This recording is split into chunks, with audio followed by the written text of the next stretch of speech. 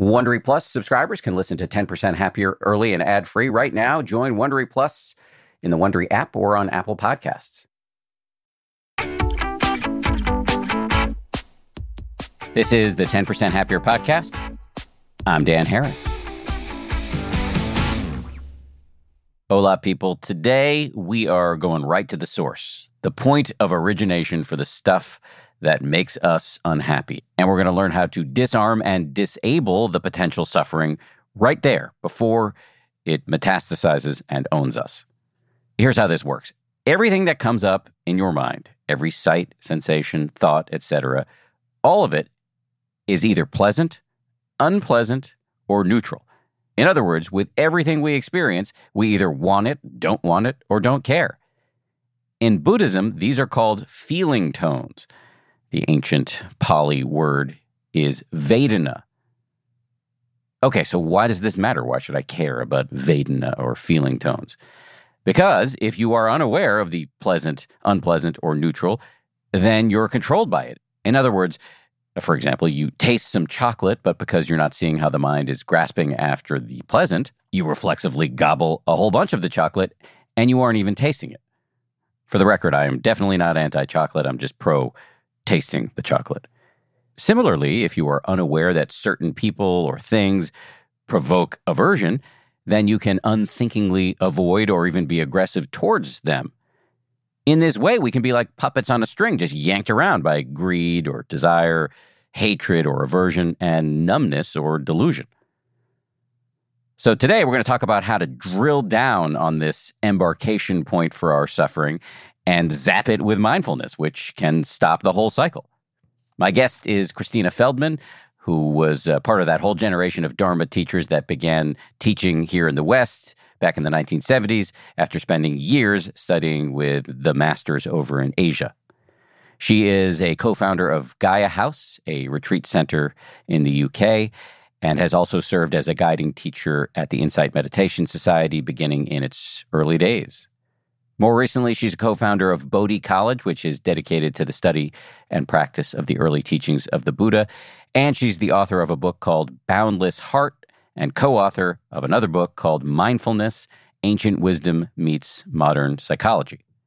In this conversation, we talk about why Vedana is often called the ruler of consciousness, the king or queen of consciousness, how to practice with Vedana and the benefits of doing so, her quite mellifluous description of the Buddha as being very focused on understanding the architecture of distress, her contention that distress or unhappiness is not a life sentence, her definition of genuine happiness, what she means by the power of giving greater authority to intentionality rather than to mood or story, and her personal practice of setting life intentions every year. All right, we'll get started with today's guest right after this. Audible lets you enjoy all your audio entertainment in one app. You'll always find the best of what you love or something new to discover. They offer an incredible selection of audiobooks across every genre, from bestsellers and new releases to celebrity memoirs, mysteries and thrillers, motivation, wellness, business, and more.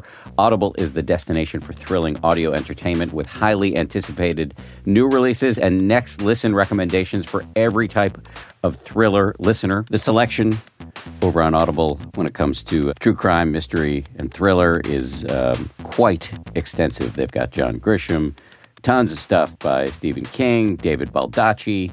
My favorite that I've checked out recently in the crime fiction genre is called Age of Vice. It's by Deepti Kapoor. It came out not long ago. Not only is it thrilling and very, very plotty, but it's also written incredibly well. It's truly literature. Deepti Kapoor is a force of nature as a writer. Age of Vice, it takes you into the underworld in New Delhi in India. I absolutely love that one. As an Audible member, you can choose one title a month to keep from the entire catalog, including the latest bestsellers and new releases. New members can try Audible free for 30 days. Visit audible.com/10% or text 10% to 500-500. That's audible.com/10% or text 10% to 500-500 to try Audible free for 30 days. Audible.com/10%. The Taste the Mediterranean sales event is going on now through March 19th at Whole Foods Market. It's a store-wide event packed with flavor. My family and I are regulars at Whole Foods Market. We've got one, I think, less than a mile and a half away from our house. This Taste the Mediterranean thing sounds pretty cool. They've got Mediterranean-inspired flavors. You can save on Parmigiano Reggiano, charcuterie, and ground lamb. They've got delectable seafood choices. You can save on whole branzini and sustainable wild-caught sockeye salmon, which is a regular feature at our dinners in this house. My son loves that salmon from Whole Foods. And I'd be remiss if I didn't point out all of the 365 by Whole Foods Market products. Stock up on wallet-happy Mediterranean essentials like feta cheese crumbles, whole wheat pita pockets, and more. I am constantly consuming these 365 products, including the raw cashews, which I snack on all the time. We love the 365 sea salt and pepper. We love their sushi rice. You get the picture. Go check it out. Taste the Mediterranean now at Whole Foods Market. Dell Tech Fest starts now.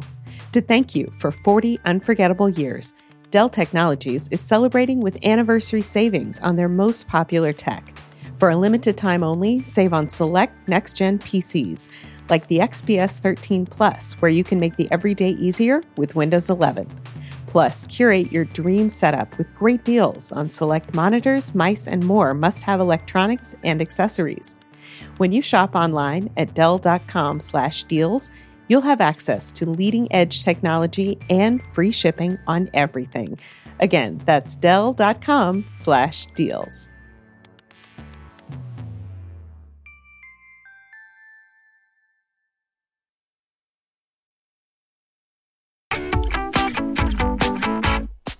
Christina Feldman, welcome to the show. Thank you. It's good to be here.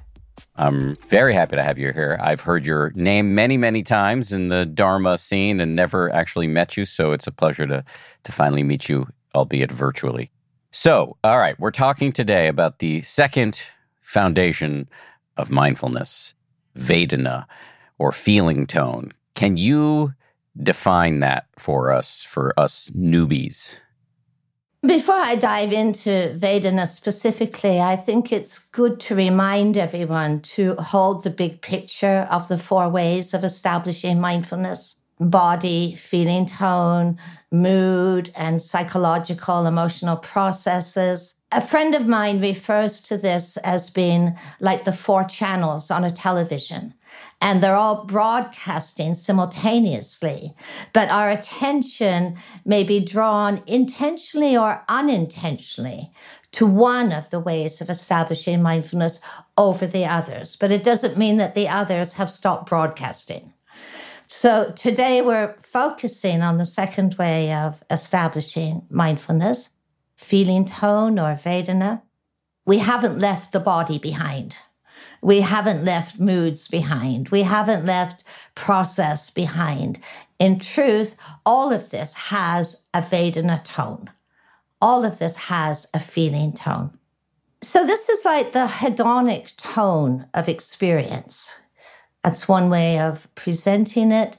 It's very important to distinguish between what Vedana is and what emotion is.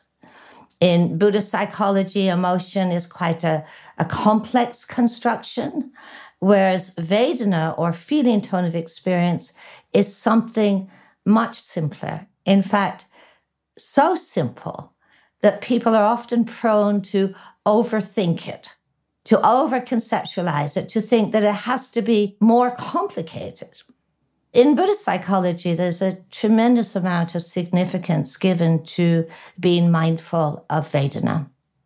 The Buddha refers to Vedana as being the ruler of consciousness, the king or the queen of consciousness, that this is the first building block of our moment-to-moment world of experience.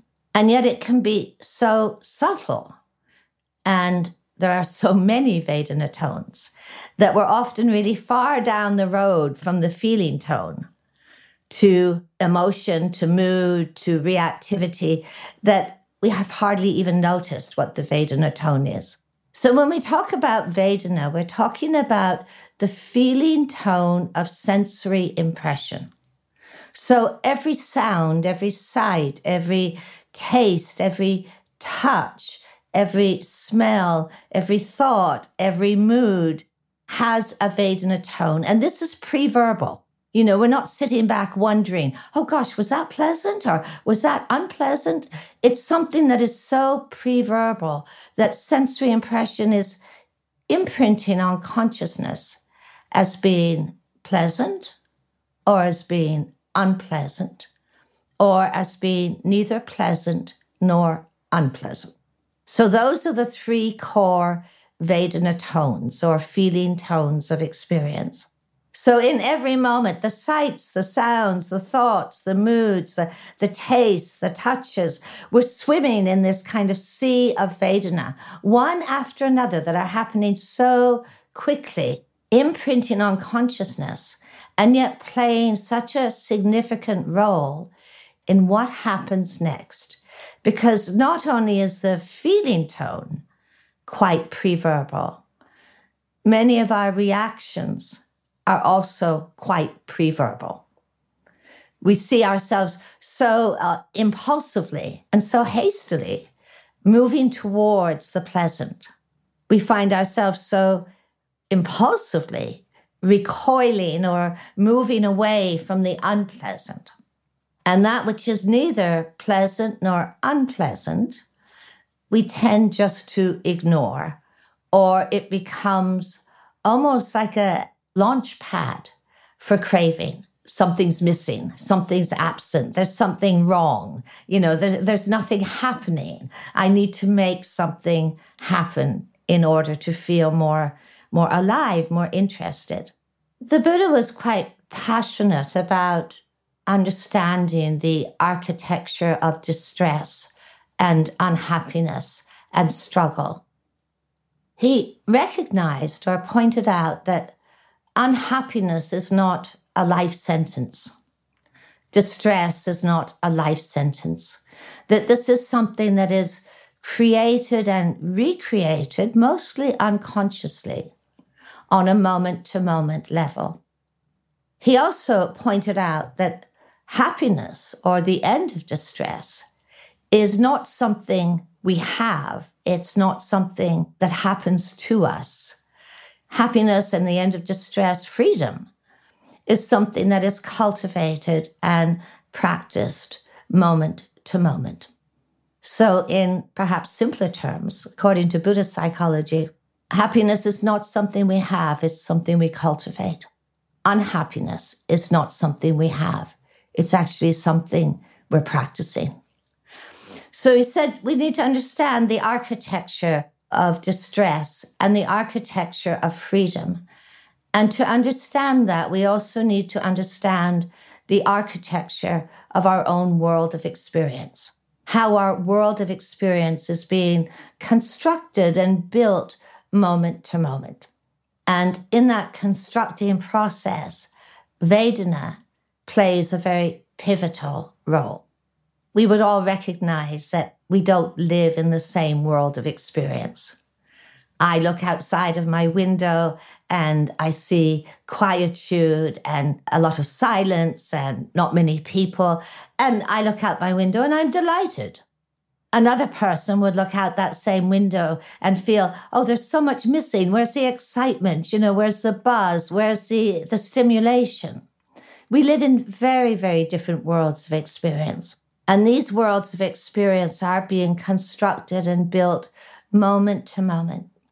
So the Buddha presented a very simple cognitive chain that we can track and trace in our own experience, so as to bring about a clear understanding of how our world is born, and also to bring about the possibilities of choosing more freely what world of experience we are going to inhabit.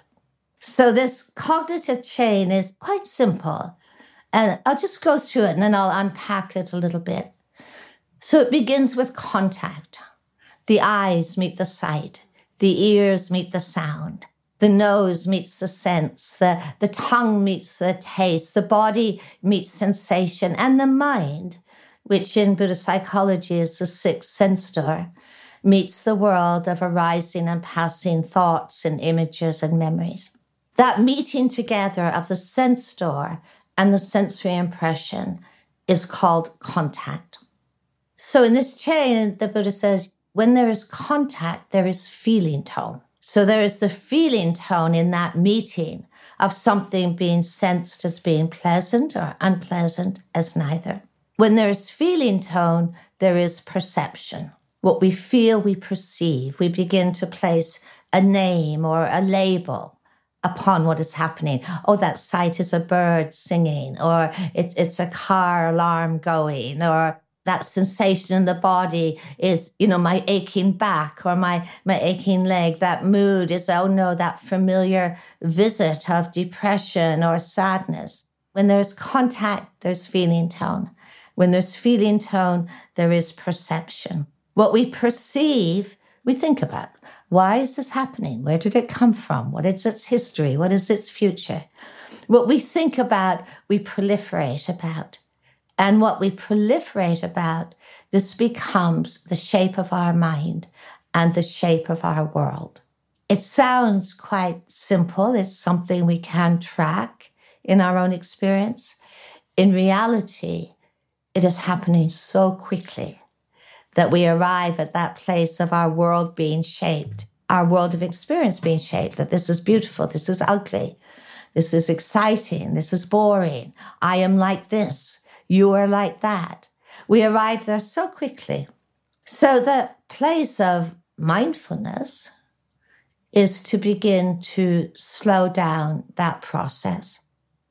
Viktor Frankl, who was a concentration camp survivor, there's a quote attributed to him where he says, between stimulus and response, there is a space. And in that space lies our power to choose. In our power to choose lies our growth and our freedom. So what we are endeavoring to do is to more and more cultivate that space between stimulus and response, so that there is the power to choose how we interface and how we interact with the world around us. Vedana is ethically neutral. It's not something we're necessarily choosing. There will always be Vedana tone. And liberation or freedom doesn't mean the end of Vedana. The Buddha had also swam in a sea of Vedana. So then we would think, well, what really is the problem? And the problem or the issue is the way that feeling tone taps into this background world of habitual reactions, habitual patterns. Let me just share an observation I had upon listening to you, and I want to get into great detail about the role of Vedana in our distress. I love that phrase, the architecture of our distress, and practices for unpacking this, slowing it down. But just the first observation I found coming to my mind as I was listening to you talk is just the brilliance of the Buddha, who was able to stare into the swarm of ceaseless change in his mind, the mind, our minds, and figure out that all of it actually is unfolding lawfully, even though it seems chaotic. And to be able to put things in an order, okay, contact leads to, Vedana leads to whatever, I forget the order. That's just an incredibly impressive move among many on his part.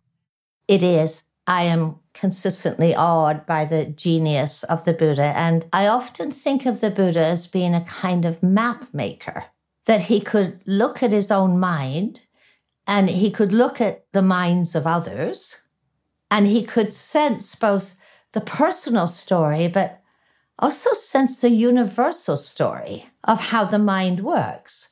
And then come forward with these maps, almost. I think of them as maps or charts that he could offer to people as tools. He says, I can do this. I can look at this. I can see this unfolding in this way. And you can too. And by looking at this and understanding this, you're actually going to find the same freedom that I've discovered in my investigations. Come see for yourself. I believe that was one of his rallying cries. Yeah. You invoked the Buddha when you described Vedana as the king or queen of consciousness. It rules consciousness. You covered it a little bit, but it's worth breaking it down. So what happens, and I'll restate this clumsily and you can jump in and correct me, is something arises in our mind. We see something, hear something, taste something, think something, feel something. And then it has this flavor of pleasant or unpleasant or neither. And that just sets us down a road that is often unconscious, and it can lead to all sorts of deleterious impacts. Yeah, it's the embarkation point that sets off a certain trajectory of reactivity, a road we've been down 1,000,000 times. And yet often we go down that road and we end up in very familiar places of struggle or fear or anxiety or reactivity. And we can often have this sort of sense of bewilderment, like, how did I end up here? Often followed by the word again. I think one of the great gifts or the great blessings of being able to track some of these processes is that it takes a sense of bewilderment out of experience. We know how we ended up here. We know that, yes, we really experienced that smell as being something so pleasant, and then we remembered, oh, yes, it's that coffee I really love. And then before we know it, we're moving towards the coffee shop and we find we're on our 3rd cup of coffee and then we're buzzing and then we're kind of overstimulated. And we say, how did I end up here again? And we start to know how we ended up there. And the bewilderment goes. And maybe in that first smell, maybe we have the ability to pause for a moment and to ask, is this really what I want? Is this really beneficial to me? Is this really helpful? Or maybe we are ending up in the coffee shop and we're still able to pause and say, well, maybe 1 cup's enough. Maybe I don't need that 2nd or that 3rd cup. And maybe in those moments, we're beginning to cultivate those choices rather than being held hostage to those underlying patterns of reactivity. It could feel like a technical meditation point, but the ramifications are profound. They're huge. They're huge. You said before, and I think it's worth just double-clicking on this, feeling tones are not to be confused with the popular vernacular of feelings or emotions. Yeah. Can you just say more about that just before we proceed with other questions, just so that we're super clear on what Vedana or feeling tones are and aren't? If you stroke the back of your hand, the basic impression is it's quite pleasant. Mm-hmm. It's quite pleasant. That's not an emotion. It's just a very simple imprint. This is quite pleasant. If you were sitting on a bus and a stranger stroked the back of your hand, what would the feeling tone be?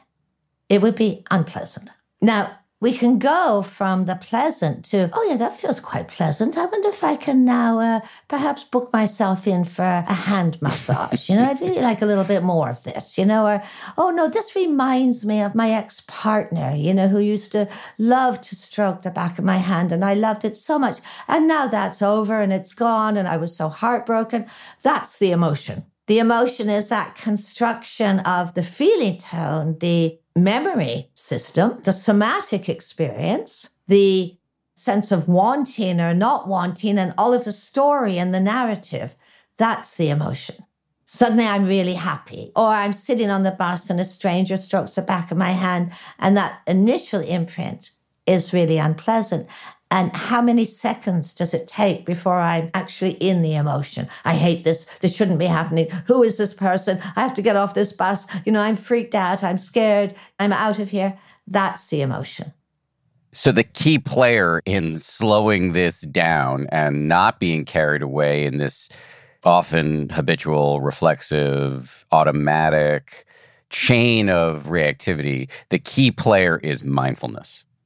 The key player is mindfulness, but I would also suggest that mindfulness is rarely enough in itself. Mindfulness is always part of a happy, cooperative, extended family. So it's not just the mindfulness of seeing, oh, yes, that's pleasant, or that's unpleasant. There may be very many other family members cooperating with mindfulness in order to change and transform some of those patterns. It might be the cousin of investigation. It might be the cousin or the brother or the sister of committed intentionality. It might be the cousin of skillful effort. It might be the cousin of compassion. But mindfulness is never a standalone quality. It's a beginning point, but it invites other family members in order to change the paradigm of reactivity. So mindfulness, this clear seeing of whatever's happening right now, paired with the investigative faculty of mind, with compassion for your own suffering or that of others, and many of the other positive capacities of the human mind, can help us get in there close to the embarkation point before we're all the way in the coffee shop or departing the bus. Yeah. I mean, according to the Buddhist teaching, the awareness of Vedana is the weakest link in breaking the chain of reactivity. That's not to imply that if we're not mindful at the place of Vedana, that all is lost, because mindfulness can kick in, along the chain of reactivity at different points. But it's the weakest link of the chain. So when we think about why such emphasis is given to Vedana, it's not because, as I mentioned before, Vedana is ethically neutral.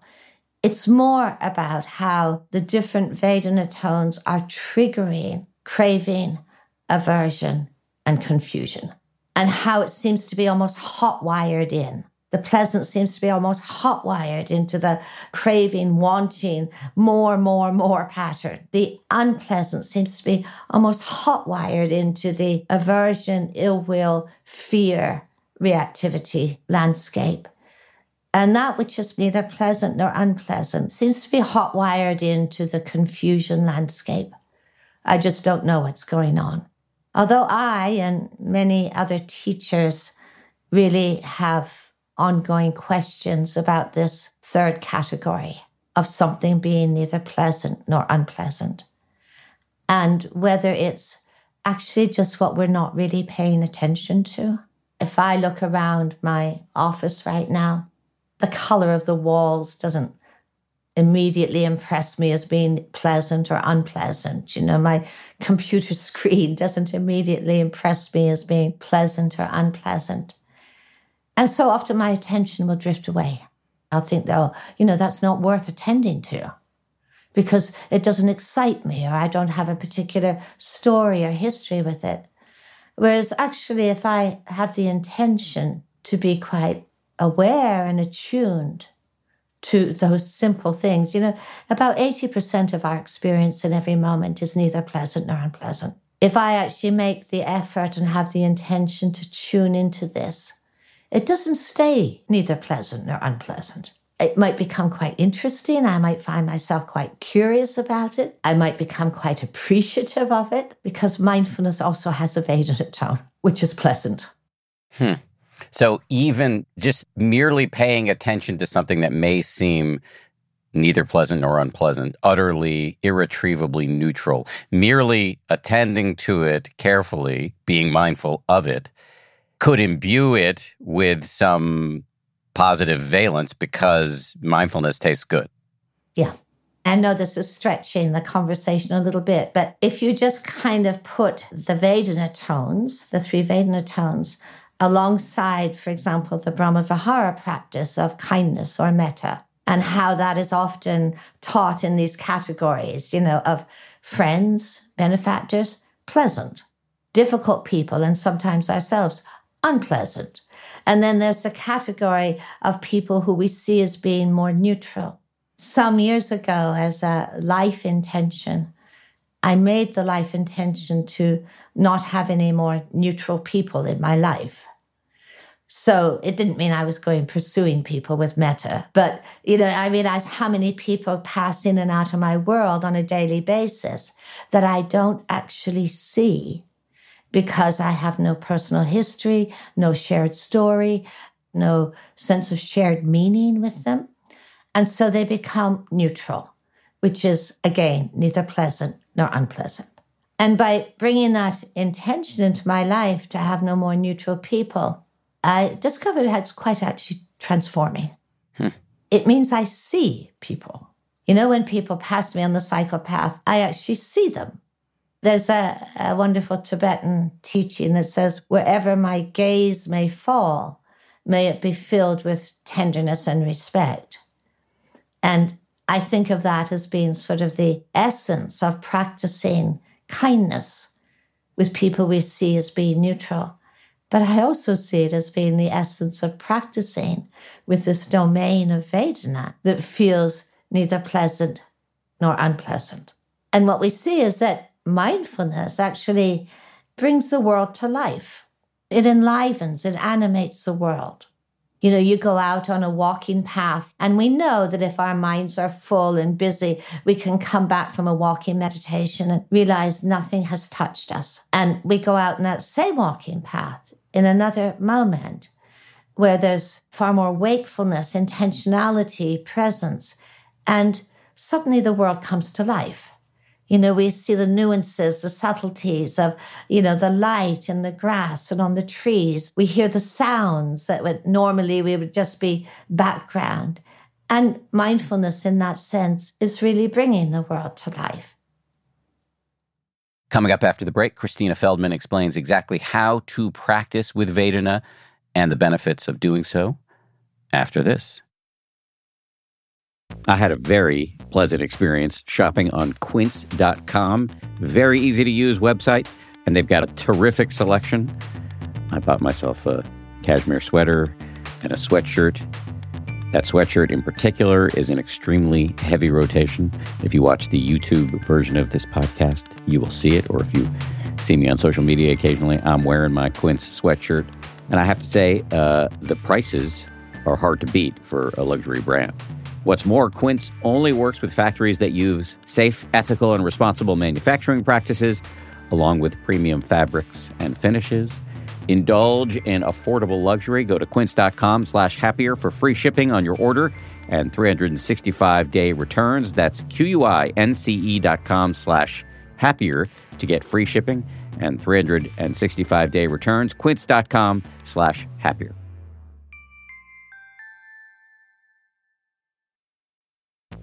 Experiences are what people love the most about travel. This is perhaps a bit idiosyncratic, but one of the experiences that my son, Alexander, loves is mini golf. We recently went to a mini golf themed restaurant in Denver where we were traveling. And when we go to Montauk, which is our favorite beach town here on the East Coast, we play mini golf at putt-putt all the time. Alexander, his buddies, me. And in one way or another, these experiences are really what become the most memorable and important part about taking trips. Which brings me to Viator, which is a website and app where you can book travel experiences, everything from simple tours to extreme adventures. With over 300,000 bookable experiences in 190 countries, there's something for everyone. I have used Viator myself. I find it to be incredibly helpful. Download the Viator app now and use code Viator10 for 10% off your first booking in the app. One app, over 300,000 travel experiences you'll remember. Do more with Viator.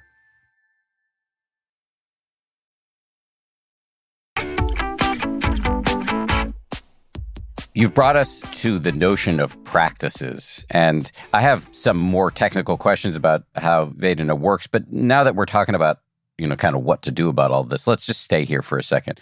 Imagine that there are people listening to the show who really have very little experience with meditation, and they've heard you talk about this key, often overlooked link in this chain of our distress, Vedana, or feeling tone, pleasant, unpleasant, and neutral. I imagine people who are reasonably new to meditation might be wondering, okay, what to do about this? I heard you just talk about eliminating neutral people from your life. Well, that's very interesting. But what do I do in my meditation practice and by extension, my life to get a clearer sense of Vedana as they arise and so that I'm not so hooked by them? There's a couple of suggestions I would make. First of all, I would mention, in my experience and in seeing how other people's practice unfolds, that we really can struggle and not do well with overgeneralized intentionality. We can wake up in the morning and say, well, I'm just going to be mindful today. Well, good luck. The intention is so generalized, it doesn't really probe beneath the surface of things. And I find there's much greater benefit in having specificity of intention and allowing an exploration or investigation to really deepen until it's much more in our bones. And I think the contemplation of Vedana is one of those intentions that benefits us hugely by being quite specific about it. And there's different ways of doing that. First of all, we could start in the place where we often end up, in the impulse. I'm moving towards something. I'm moving away from something. This is often quite obvious to us. And we know that it's so distress-causing to be a prisoner of those surges of craving and aversion, to feel that we have no freedom, no autonomy in that world, that we're just endlessly either pursuing or fleeing. So we could start on that level. Let me get up in the morning and just have that intention. I'm just going to track those impulses of craving. Or I'm just going to track these impulses of aversion or fear. I'm just going to get to know this territory a little bit better. What is actually going on here? I'm learning maybe I can begin to pause in the midst of those impulses, that my hand is reaching out for my screen. Maybe I can just pause for a moment. What is really pushing me here?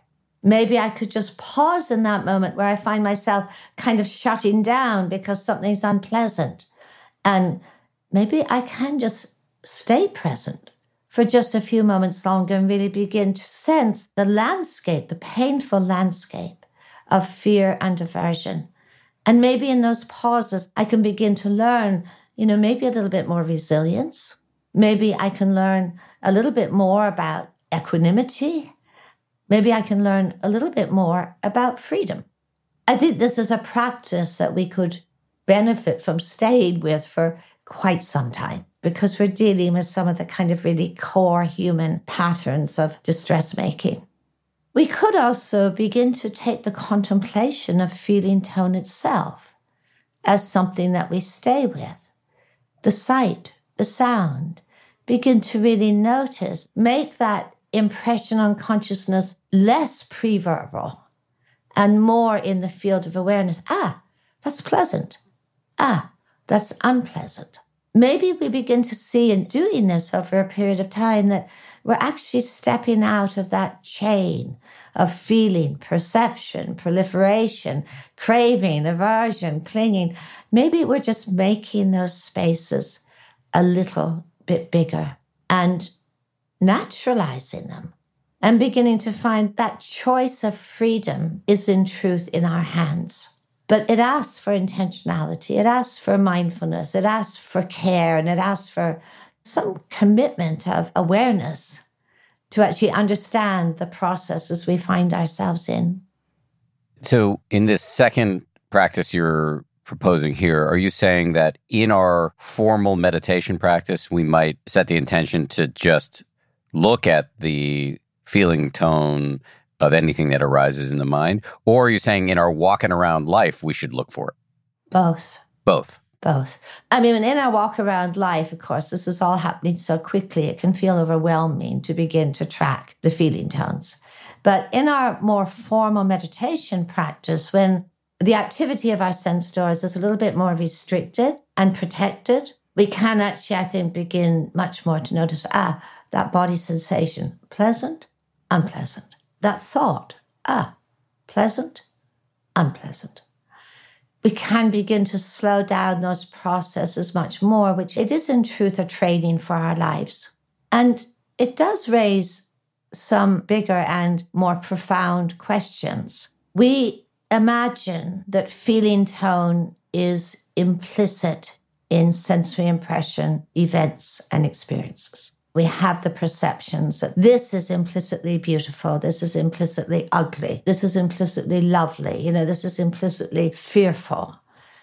In the absence of awareness, we tend to externalize Vedana tones into experience, events, people, situations. Now, from the perspective of the Buddhist teaching, there are certainly realms of experience universally that hold that implicit, unpleasant experience.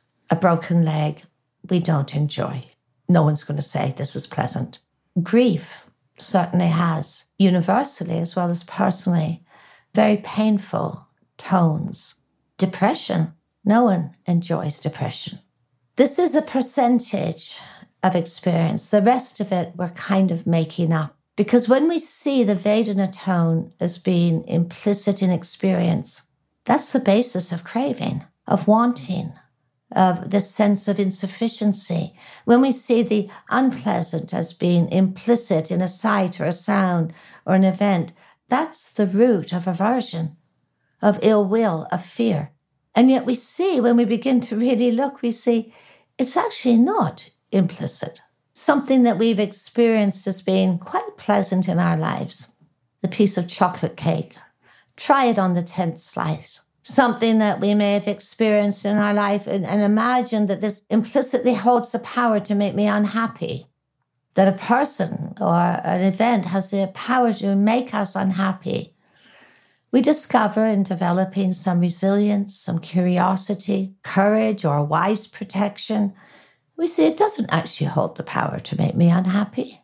And yet the huge implications of investing this implicit feeling, tone, and experience, the implications of that are enormous. All of the things I avoid in life, all of the things I feel I have to have in order to be happy, all of the things I have to avoid so I'm not going to be unhappy. This makes us, as the Buddha put it, a hostage to the world of conditions. And, the Buddha recognized that we're all vulnerable to the world of conditions and need to be vulnerable and to be touched by the world of conditions. But we don't need to be hostage to the world of conditions. What do you mean by the world of conditions? All of the sights, all of the events, all of the experiences, all of the sounds, all of the somatic events, everything that happens to us in a single life. This is the world of conditions we live in every moment. It rains today, it's sunny tomorrow. The grass grows, we have a drought. We have pleasant people in our lives. We have difficult people in our lives. This is the world of conditions. And if you're hostage to it, you can never self-generate happiness. You're on a string all the time. You're on a string all the time.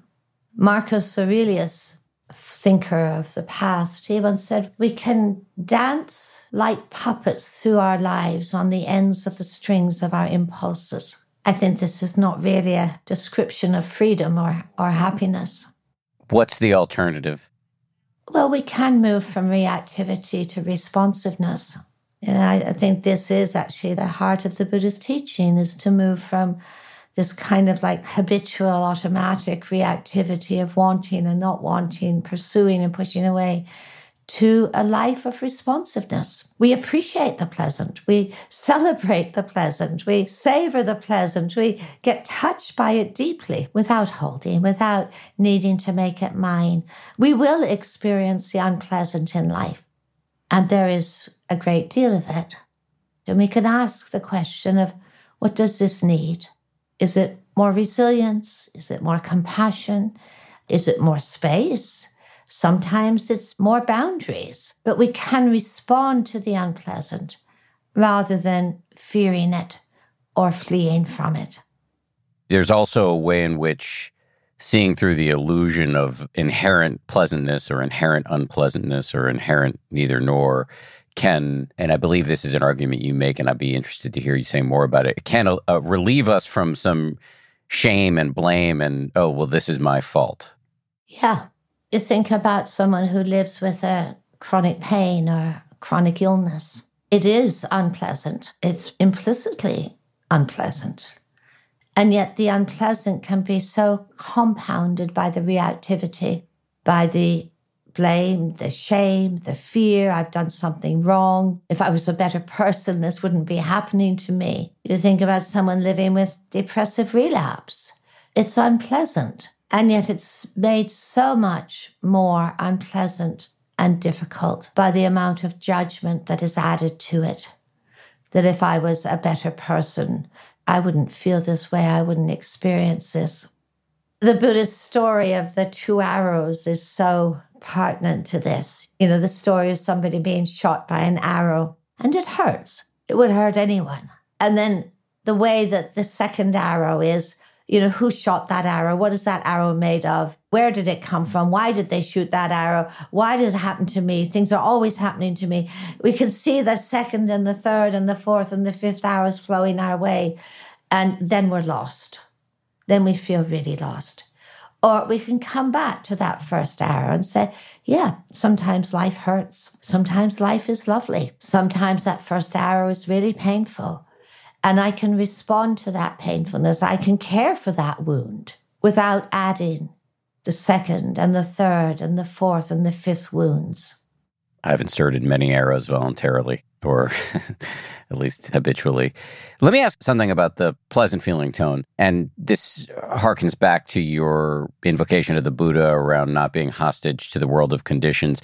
But are you saying that we shouldn't enjoy chocolate cake? We should definitely enjoy chocolate cake. There is so much in the world that is lovely and pleasant. In the world of arts, the world of nature, the world of relationship, there is so much that is lovely and pleasant, and it gladdens our mind. And in truth, in the Buddhist teaching, this cultivation of appreciation and joyfulness is what resources us inwardly to be able to meet the difficult in a clearer and more balanced way. That appreciation and that celebration of the lovely is certainly not ruled out in the Buddhist teaching. In fact, it is something that is encouraged. We can appreciate, we can celebrate, we can be touched by the lovely and gladdened by it without adding the second arrows. You know, I need more of this, or where did this come from? How do I make it last? We can see already that the moment that appreciation moves into craving or clinging, the appreciation itself is already quite substantially muted. We've moved into a different world where there is distress. I think there's something about seeing the painfulness of craving and seeing the loveliness of appreciation and the difference between those two. You've said pleasantness is often sabotaged by craving. Yeah, because craving is painful. Sometimes we have a memory of the pleasantness, but not the pleasantness itself. Right. So we're on the 75th Oreo because we have this memory of the dopamine from the first. Exactly. How do you practice with this? Because I think food or all the other pleasant things in the world, our capacity for addiction can kick in really quickly. How do you recommend we practice with this really seductive, pleasant feeling tone? One of the similes to describe mindfulness is the image of the wise gatekeeper, learning to be a wise gatekeeper. A wise gatekeeper, in the image that's used in mindfulness, stands at the gates of the city and welcomes in all of the visitors who mean to serve the city well, and recognizes, but doesn't welcome in, the saboteurs. And in many ways, I think we learn to be a wise gatekeeper of our own hearts and minds, of knowing when there's that movement from appreciation into insistence or craving, knowing when we're chasing stimulation, where we're chasing a sensory contact impression in the search of feeling more alive. The Buddhist teaching is, yes, appreciate the loveliness of life and the world, but recognize that true happiness is inwardly generated. So perhaps, we learn to be a wise gatekeeper of knowing when we're into those places where we're either, indulging or entertaining the saboteurs of well-being, or when we're pursuing the, I need more good visitors. I need a population of good visitors when we're pursuing that. Learning to be a good gatekeeper. I realize I'm kind of using multiple images here, but one of the images you see in Buddhist artwork is the image of a house with 5 open windows and an open door. And the 5 open windows represent the 5 traditional sense doors: the eyes, the ears, taste, touch, smell. And the open door of the house represents the sense door of the mind. And through the open windows and the open door flows this endless stream of sensory impressions. We don't have too many choices about that, although we can learn to practice a little bit more restraint at the sense doors. But through the open windows and the doors flows this world of sensory impressions, and out through the open windows and the door flows something. And it's either going to be our habitual patterns of craving and aversion, confusion, flowing out through the windows and the doors, or it's going to be the qualities of heart and mind that we can cultivate in terms of restraint and kindness and compassion and mindfulness that actually flows out through those open windows and doors. And in the artwork or in this image, what we do is we seat mindfulness upon the windowsills and the door sill. So we're quite attuned and sensitive both to what is flowing in, but also to what is flowing out. And this is also another way of seeing the wise gatekeeper, is that mindfulness seated on the windowsills and the door sills, that we have choices. After the break, Christina Feldman answers the question, what is genuine happiness? She also talks about what she means by the power of giving greater authority to intentionality rather than to mood or story. And she shares her personal practice of setting life intentions every year. Keep it here. The show is sponsored by BetterHelp. What is the first thing you would do if you had an extra hour in your day? Many of us spend our lives wishing we had more time. Therapy can help you figure out what matters to you so you can do more of it. This is something I've spoken about at length for many years with my therapist, as somebody with a pronounced tendency toward overscheduling, working on figuring out what I care most about, what matters most to me, has been very useful when it comes to setting priorities. If you are thinking of starting therapy, give BetterHelp a try. It's entirely online, designed to be convenient, flexible, and suited to your schedule. Learn to make time for what makes you happy with BetterHelp. Visit BetterHelp.com/happier today to get 10% off your first month.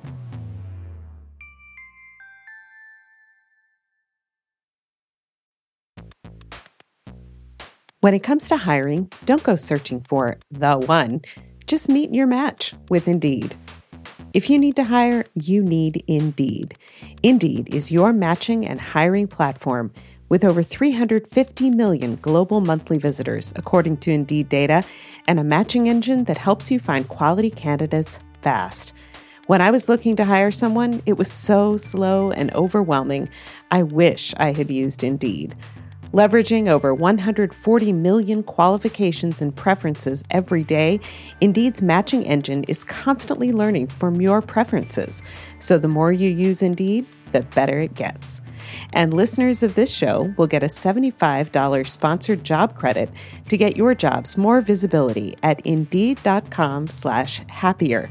Just go to Indeed.com/happier right now and support our show by saying you heard about Indeed on this podcast. Indeed.com/happier. Terms and conditions apply. Need to hire? You need Indeed.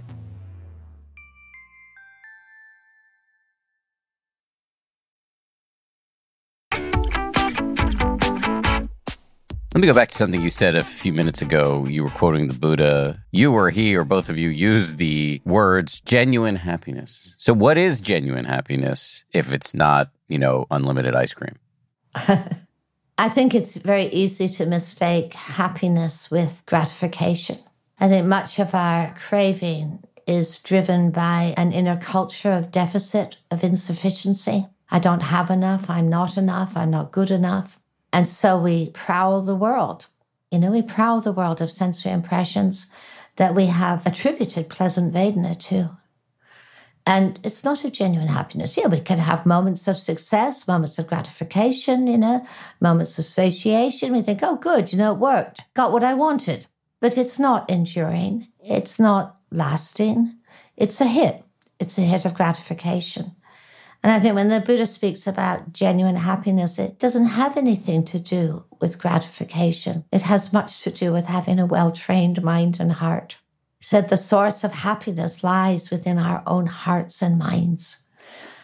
Developing, cultivating a heart, a mind where there's a sense of collectedness, aliveness, wakefulness, connectedness, calmness. This is actually the cultivation of enduring happiness. It's interesting in the Dhammapada, one of the most loved early teachings of the Buddha, it says true joy is born of a disciplined heart. And discipline doesn't mean shouting at ourselves or scolding or controlling.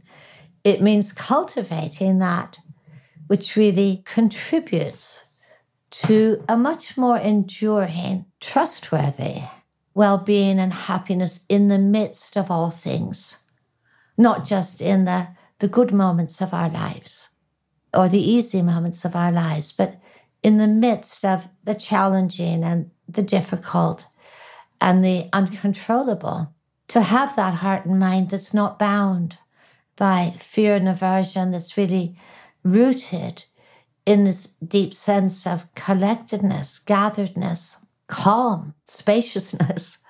For me, this is the nature of genuine happiness.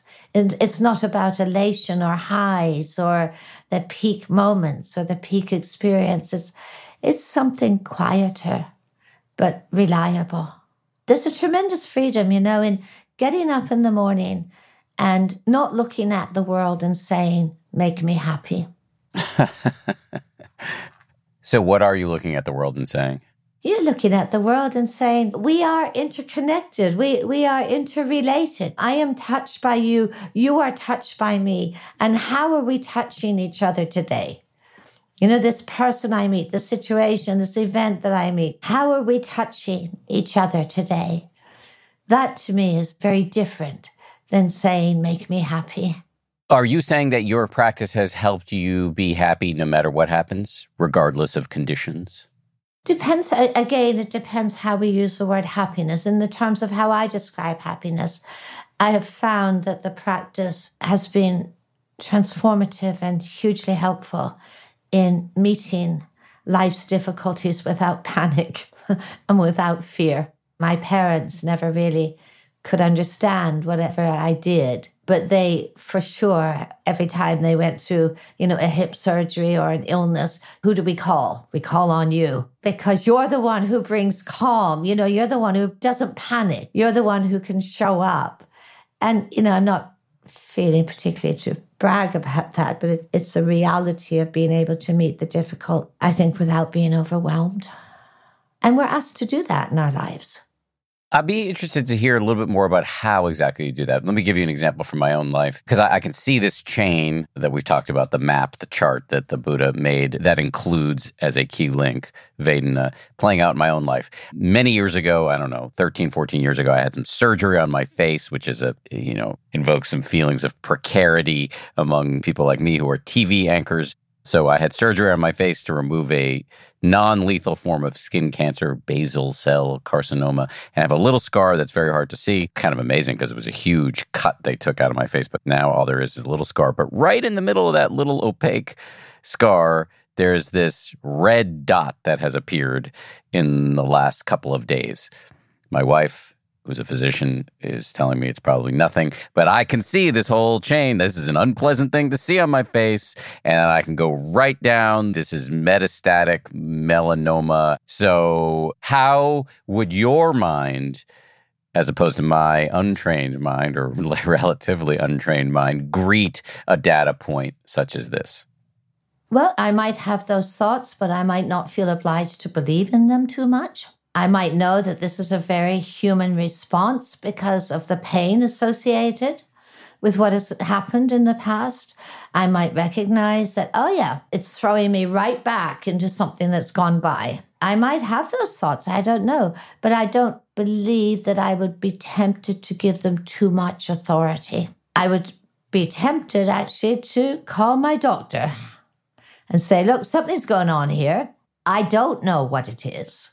Do you know what it is? because certainly my proliferation and my anxieties and my storytelling is actually not going to be helpful here.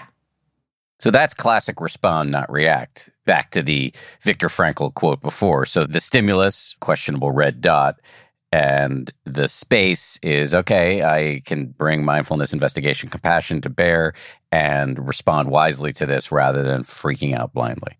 Yeah, that is optional. That freaking out blindly, that's actually optional.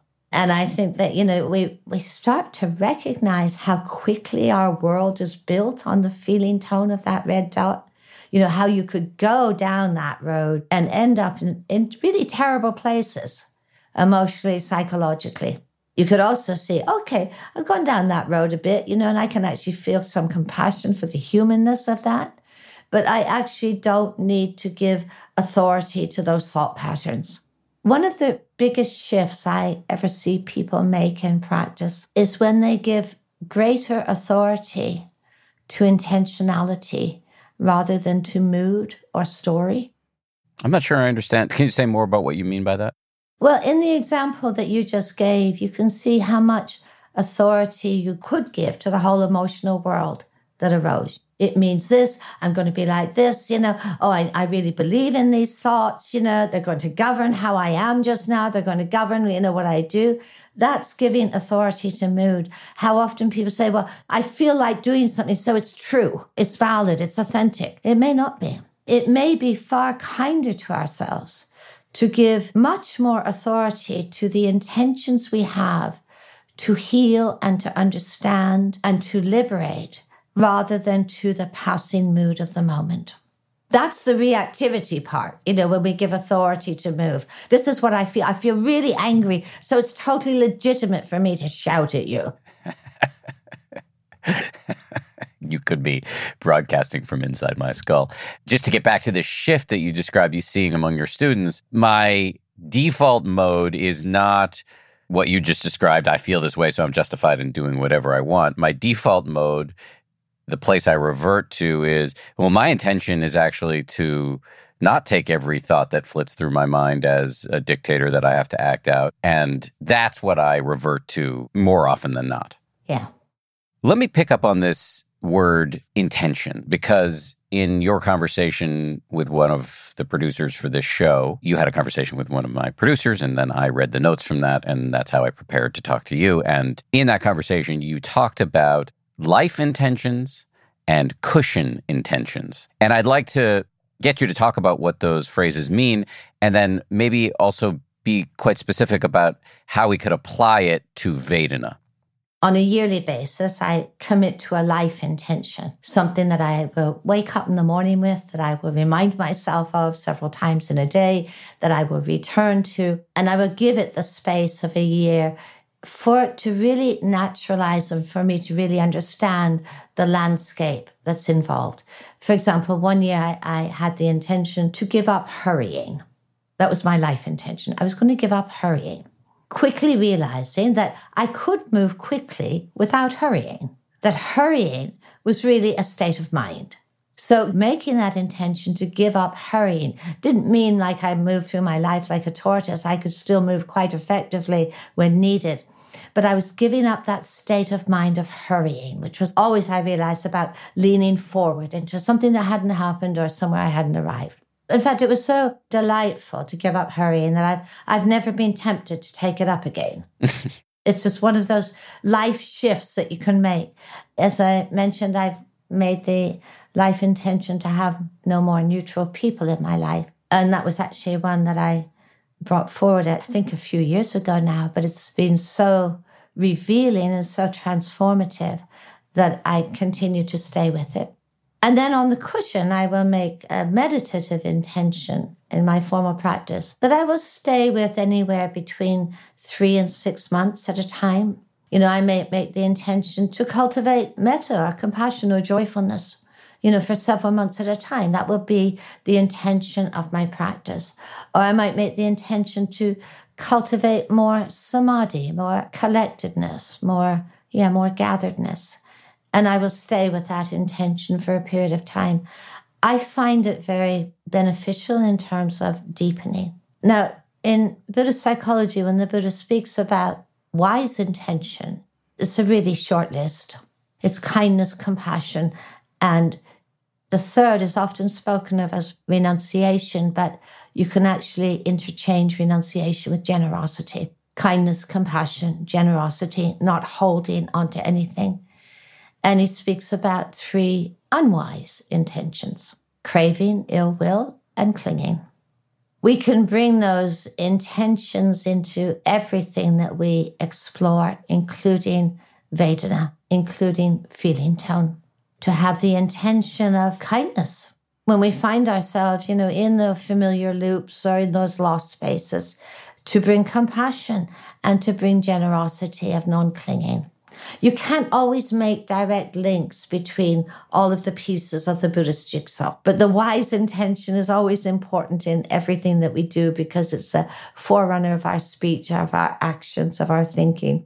With Vedana, you can bring Vedana into the field of intentionality, to actually feel compassion, to feel compassion for the painfulness of craving and aversion. You can bring the generosity, the non-clinging, to our stories, our narratives that are born of the Vedana imprints.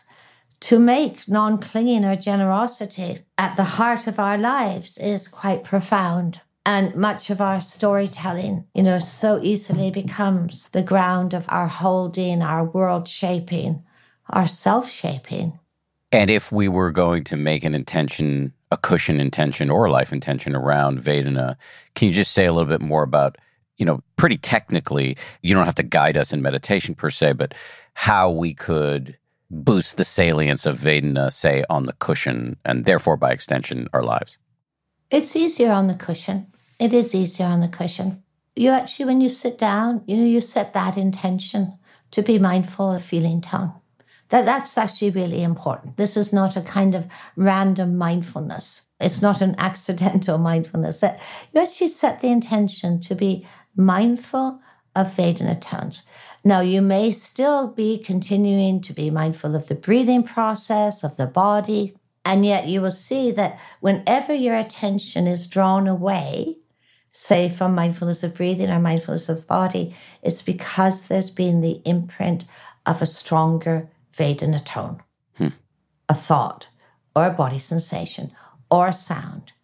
And in those moments when your attention is drawn away from your initial focus, or you start to see that your attention is beginning to kind of jump on something, pause for a moment. What's the Vedana tone? What's the feeling tone? Christina, you've done a great job of defining Vedana, helping us understand its key role in the architecture of our distress and suffering, and then helping us think about how and why to practice with it on the cushion and in our lives. I'm sensitive to your time, so before I let you go, if people want to learn more from you, can you just mention some of the books you've written or other resources you've put out into the world, retreats, etc.? I'm quite involved. I have been quite involved in the contemporary mindfulness world. I've taught in a number of universities, training people to be mindfulness teachers. So my last book was Mindfulness, Ancient Wisdom Meets Contemporary Psychology. I have a couple of books out on the Brahmaviharas, the Boundless Heart, Compassion. In my past and in my present, I've been very involved in the place of women, both in Dharma circles and socially. So I have a few books out on that. Most of my teaching at the moment happens through Bodhi College, BODHI College. This is where I have the opportunity to teach more extended courses, to dive into the early texts and to teach from those places, and to co-teach with people who are both very skilled and learned and engaged. So if you go on the Bodhi College website, that's actually where you see really where I'm teaching most these days. Well, thank you for teaching us about Vedana and for sharing those resources for people who want to learn more. And thank you for your time today. It was a pleasure to meet you. Thank you, Dan. It was also a pleasure. Enjoy.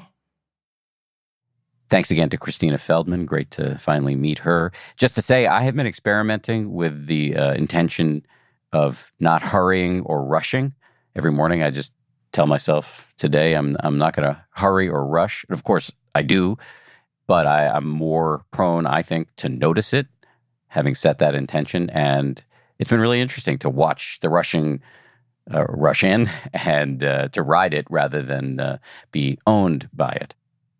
So anyway, thanks again to Christina. Thanks as well to everybody who works so hard on this show. 10% Happier is produced by DJ Kashmir, Gabrielle Zuckerman, Justine Davey, and Lauren Smith. Our senior producer is Marissa Schneiderman. Kimmy Regler is our managing producer, and our executive producer is Jen Poyant. Scoring and mixing by Peter Bonaventure of Ultraviolet Audio. We'll see you all on Friday. And by the way, our series on the 4 foundations of mindfulness will continue on Wednesdays. So coming up on Wednesday, we're going to talk to the great Buddhist scholar Bhikkhu Bodhi. If you like 10% Happier, and I hope you do, you can listen early and ad-free right now by joining Wondery Plus in the Wondery app or on Apple Podcasts. Prime members can listen ad-free on Amazon Music. Before you go, tell us about yourself by filling out a short survey at Wondery.com/survey. If you travel for work, you know to pack 2 suits. Business and swim. You know with your Delta SkyMiles Business Amex card, buying that plane ticket for a business trip can get you closer to medallion status. You know that a meeting in Montana means visiting almost every national park. Yellowstone? Check. Because you're the chief excursion officer. It's why you're a Delta SkyMiles Platinum Business American Express card member. If you travel, you know. Terms apply. Visit go.amex/you-know-business. Hey grown-ups, the Cat in the Hat Cast is a new podcast from Wondery, perfect for the whole family. Join the Cat in the Hat and your favorite Dr. Seuss characters as they get whisked away on a new adventure every week. Fish dreams of creating his very own polite and quiet podcast. That is, until he gets a surprise visit to his Fishbowl podcast studio from the Cat in the Hat himself, and it becomes very clear that the cat has other plans for the podcast. And those plans are the opposite of quiet. Sing along to new favorite songs, try your luck at Titanic tongue twisters, have some fun with wondrous wordplay, and most importantly, bring your family along for all of the adventures in the Cat in the Hat Cast. Follow the Cat in the Hat Cast on the Wondery app or wherever you get your podcasts. You can listen to the Cat in the Hat Cast early and ad-free on Wondery Plus. Join Wondery Plus in the Wondery app or on Wondery Kids Plus on Apple Podcasts today.